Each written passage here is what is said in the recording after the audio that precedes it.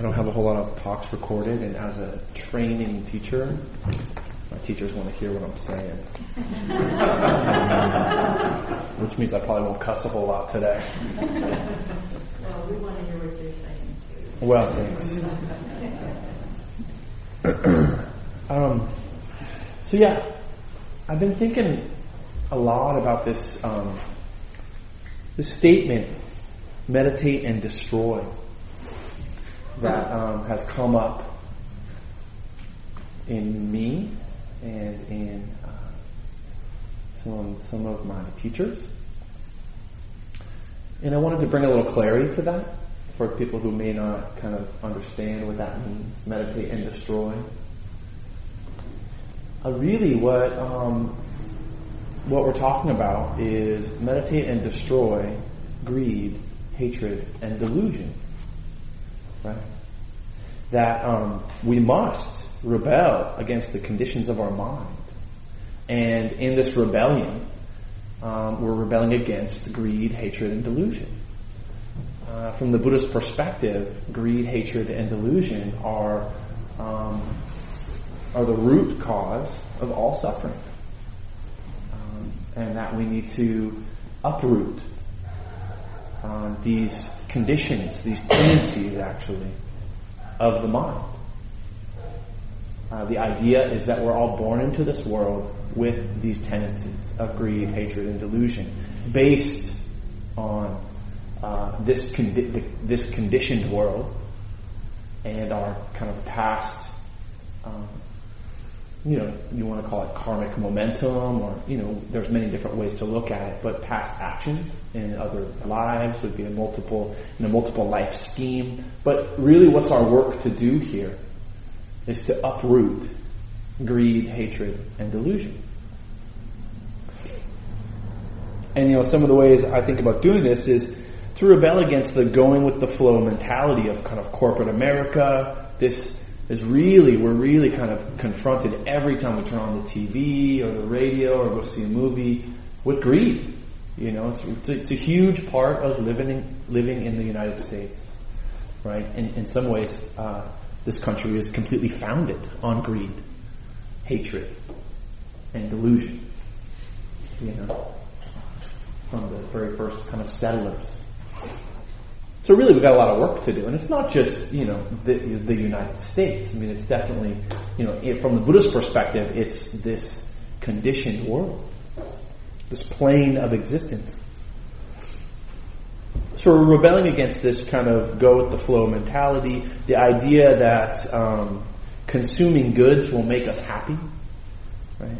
I just bought an iPhone recently, and I had all this whole attachment and aversion and all this stuff kind of coming up, and I really worked with it as a practice.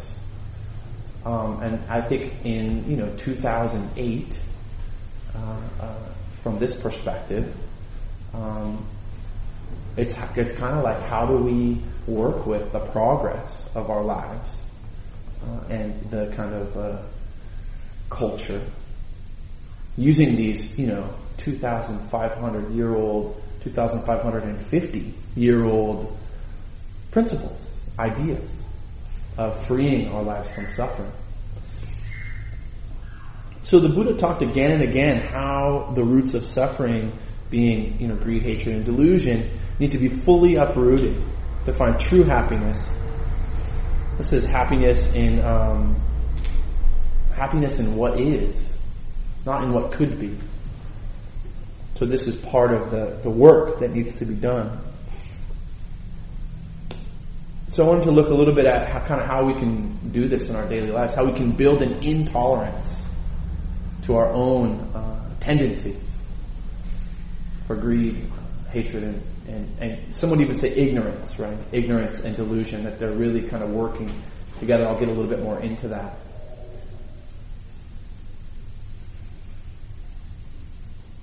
So greed can also be, called the wanting mind.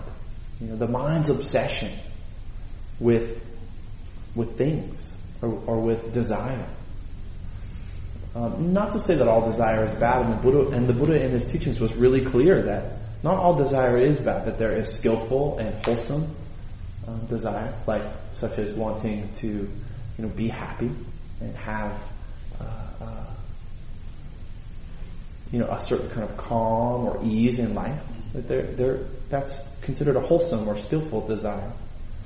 And some of the ways in which we go about trying to make that happen causes suffering. And I actually, a lot of you know I work with young people, and I work with drug addiction a lot, and I've never met anyone who wasn't trying to be happy in their life. They had some pretty unskillful ways, robbing, stealing, killing. But they ultimately were trying to be happy, trying to find happiness. And they were pretty unskillful in their ways. So that's one aspect, right? The wanting mind, the dissatisfaction.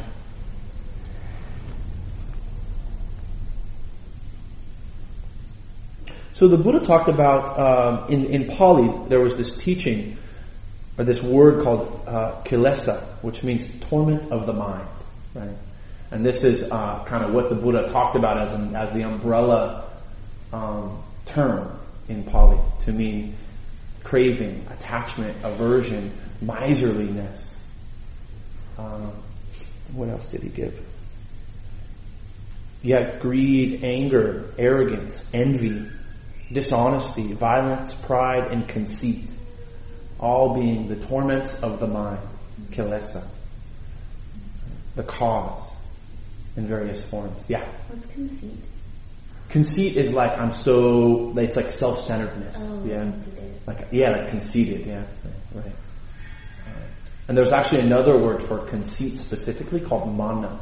And mana is this whole other like judging mind, and I think maybe you were here a few weeks ago when I was talking about the judging mind, which is part of this idea of conceit. So, fortunately, the Buddha would identify the problem and then give a solution. Really helpful. And the solution he gave to uproot greed, hatred, and ignorance or delusion are their counterbalances. Generosity, right? This idea of dana, loving kindness, this idea of metta, and wisdom, right? Or knowledge even. But really wisdom and practice. What we call vipassana, insight meditation, is kind of along that line. It's a wisdom practice.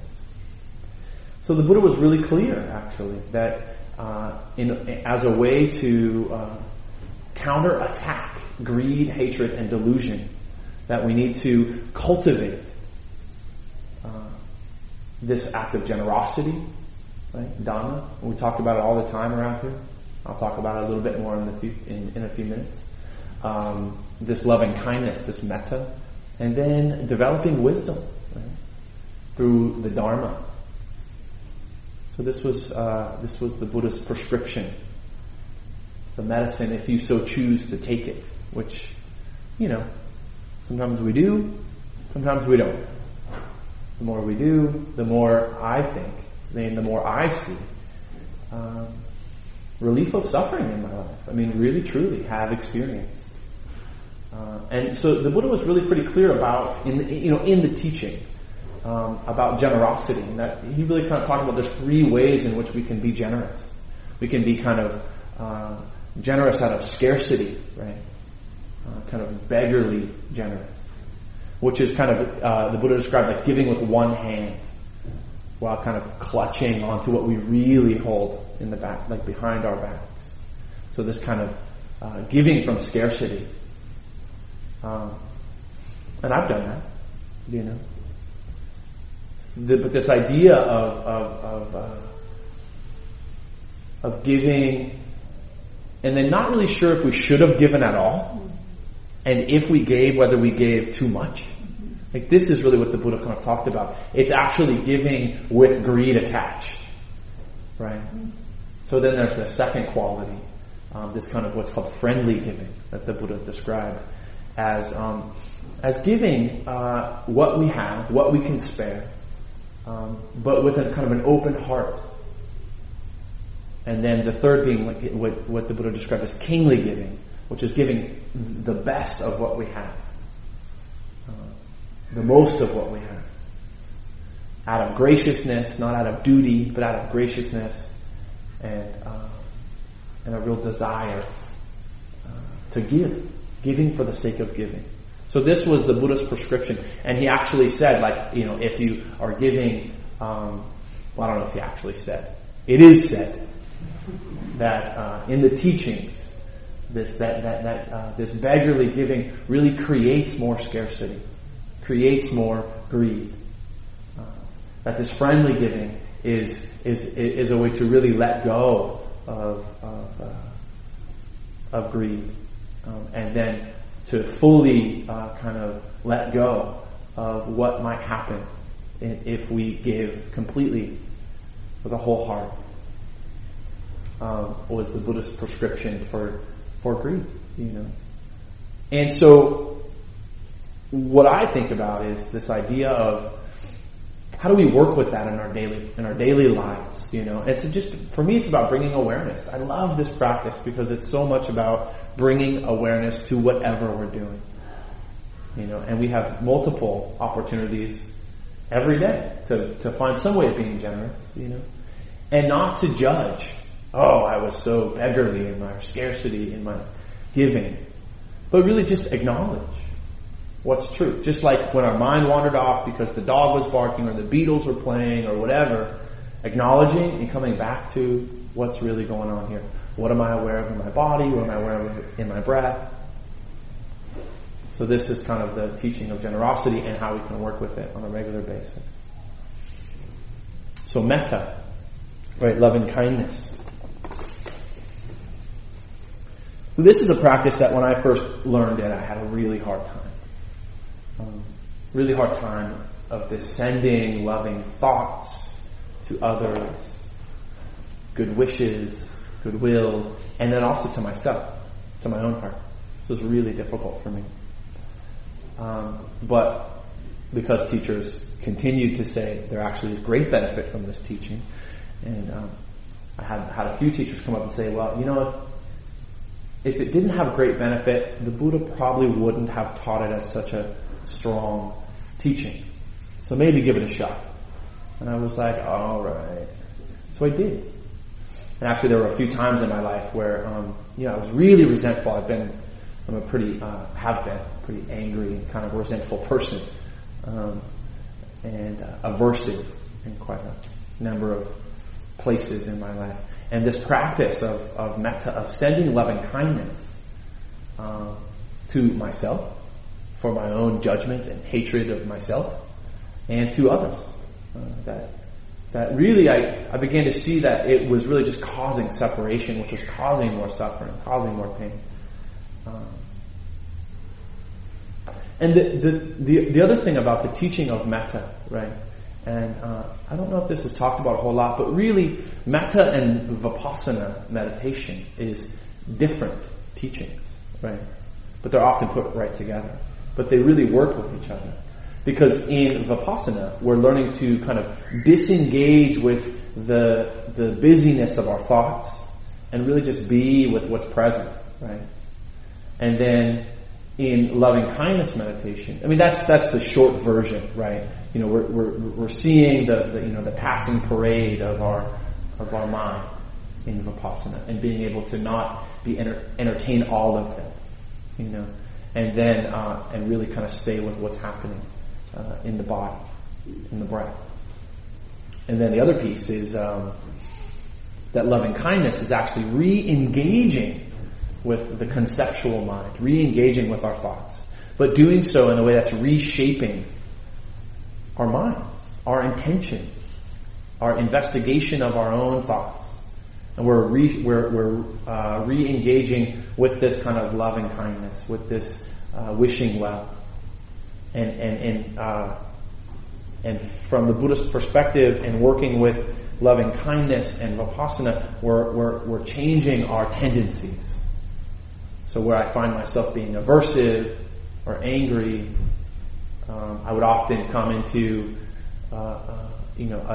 just a loving kindness, just an acceptance and a loving kindness of whatever's happening, and then maybe look outward. But usually it's inward first.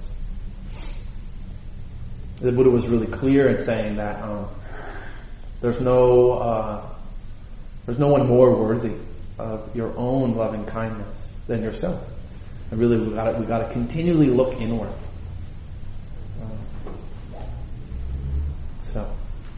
So this is a little bit about the way that we counterattack hatred. So the last, and the biggest, really, some would actually say the only, is delusion. Right? This idea of having a deluded mind, right? Ignorance. I think about ignorance. I think about ignorance in a lot of ways. Really, I see it as the ultimate separation, like this teaching of anatta, right? Is that anatta meaning that there's no self. There's no separation, really. That we're kind of all really interconnected. And that the more that we try to separate ourselves, the more that we kind of feed into this delusion. I think of racism as a really huge example of this. Right? This belief system that one, color, race, people, species. I mean, it's not even about species, but there is that also, right? I think animals are somehow not as alive, so it's okay to abuse them, right? Or the same thing, with people of different cultures or whatever. It's just all about separation, and so much of it is about delusion, about believing some maybe false knowledge, And I think that the Buddha and the Buddhist teaching, the Dharma, points really clearly to, this is all bullshit. Don't believe the hype, that the more that we buy into delusion, the more that we are going to be, we're going to suffer, but we're going to be kind of in a deluded way of thinking.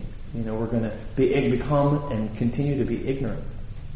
So the Buddha continued to talk about how this practice of meditation, of sitting with the difficulty of the mind and thoughts and emotion, seeing clearly the separation, and then being able to do something about it, right? Seeing clearly the suffering, the first noble truth. There is suffering in this world. Pay attention to it, because it's your way out. That if we're not seeing it, then we're all, I'm happy and everything's great. But that's not true. There is pain. There is suffering. And by acknowledging it, then we can come out of that delusion and begin to look at, what does real happiness mean? Right? And for me, this comes through meditation practice. This comes through studying. This comes through gaining knowledge. For me, knowledge of the Dharma, and then practice, which brings up the insight, right? Because knowledge by itself, I read a bunch of books and none of them made any sense until I really started practicing meditation, and I'm so grateful that the Buddha laid it out that way. That this wasn't a written down prescription, but this was a prescription of doing. That there needs to be effort to uproot these greed, hatred, and delusion. So looking at practice and looking at, now we have the benefit of knowledge. We can have scholarly study, which I've begun to do a little of. Sometimes it just confuses me more, but I think it allows me to convey the Dharma better. So these ideas of coming out of greed, hatred, and delusion by using generosity, by using loving kindness, practice of metta, or all of the Brahma Viharas, really, all of the sublime states are really gonna work with different aspects of hatred. And then delusion, right? Coming out of delusion, ultimately not seeing the separation, the differences that our judging mind wants to put in the way. And then gaining knowledge and gaining practice. This is our goal, right? This is our task, if we so choose to take it. And it's difficult, it's 100% all the time. I don't know. That's really hard. I mean, I've been in monasteries and seen monks not 100% all the time, being on it, But we do what we can as often as we can. I think that's, and I think the benefit for me that comes from that is why I continue to practice,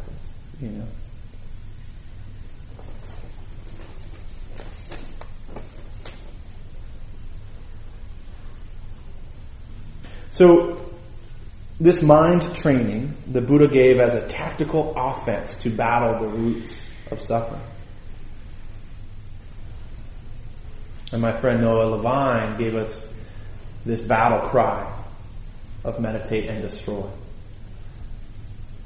So I wish you the same. Like let's all do this. Let's meditate and let's destroy the attitudes and the tendencies of greed, hatred, and delusion, so that we can live in a more generous, kind-hearted, and wisdom-based life. That's what I want. So thank you for your time and your attention. I'd be happy to answer any questions that you may have in the short time we have left.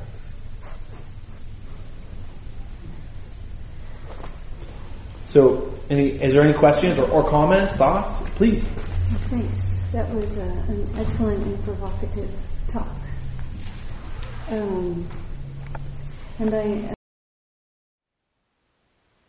Thank you for listening. To learn how you can support the teachers and Dharma Seed, please visit dharmaseed.org/donate.